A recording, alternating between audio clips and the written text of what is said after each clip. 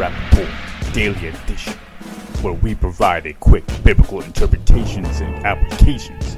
This is a ministry of striving for eternity. There is often much confusion in the passage in Matthew 24 and Mark 13 where Jesus claims not to know something. The statement that we see in Matthew 13:32 says, "But concerning the day or the hour no one knows, not even the angels nor the Son, but only the Father." What helps us in understanding this is to understand what a Jewish wedding feast would be.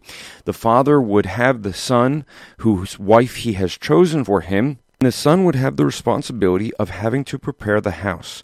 Now, the day of the wedding feast would be unknown by the Son, but known by the Father. When the Father feels the Son is ready, the Son would have been building onto the Father's house a room for he and his bride. And when the Father decides that it is time, he would at that point tell the Son to go get his bride. The Son does not know the day or the hour. And this is a Jewish idiom referring to the wedding. When the Son would say that no one knows the day or the hour, only the Father knows. Jesus is using a Jewish idiom, and one of the things in interpreting Scripture that we always must do is understand what phrases mean at the time that they were used, and not try to read into them something that we don't know because we don't understand the idiom.